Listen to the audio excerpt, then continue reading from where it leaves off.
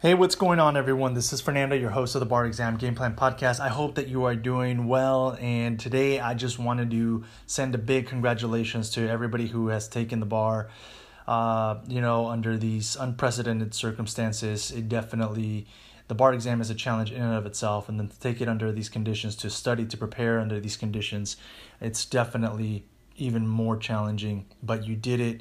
And just a big shout out to everybody who completed this round of bar exams. It's supposed to be just a summer one time for everybody in the nation, but it got spread out over multiple test dates, multiple months.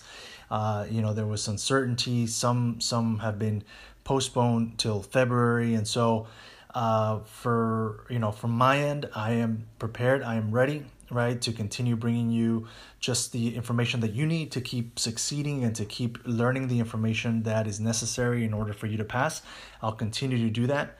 But, for those folks who, just took the exam, again, a big congratulations.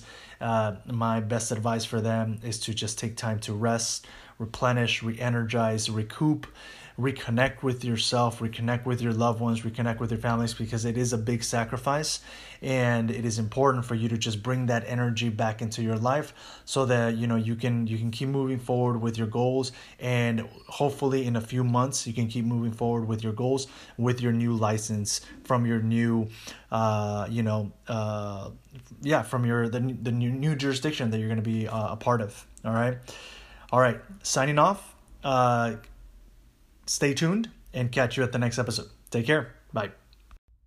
This episode is brought to you in part by Juno, the collective bargaining group here to get you the best rates on your student loans. To learn more, go to barexamgameplan.info and click on the Juno logo.